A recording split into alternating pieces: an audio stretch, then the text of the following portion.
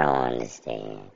Russell Westbrook played up like trash almost all last season. He's played like trash in the last 5 games. They win one game, and everybody's like, he's back. We should have never doubted him. We about to go on a winning streak.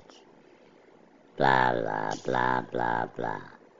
If they lose the next game, they could be talking the same trash about him that they were talking about him prior to this game. I mean, I'm happy for him. I'm not mad that he played well, but the point is, man, don't celebrate it like it's a championship, and then tomorrow make it seem like he's the worst player in the world. Be a little more consistent. I don't like Russell Westbrook. I'm consistently with that. I don't mind when he plays good. I wish every player played good. But, I don't like him. Nah.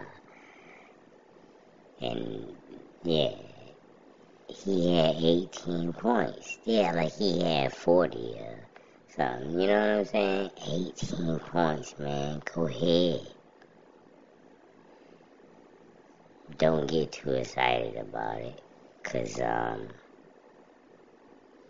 it's not going to last. Everybody knows that. They don't have shooters. The coach almost cried because they won one game. He really gonna cry when they fire his ass.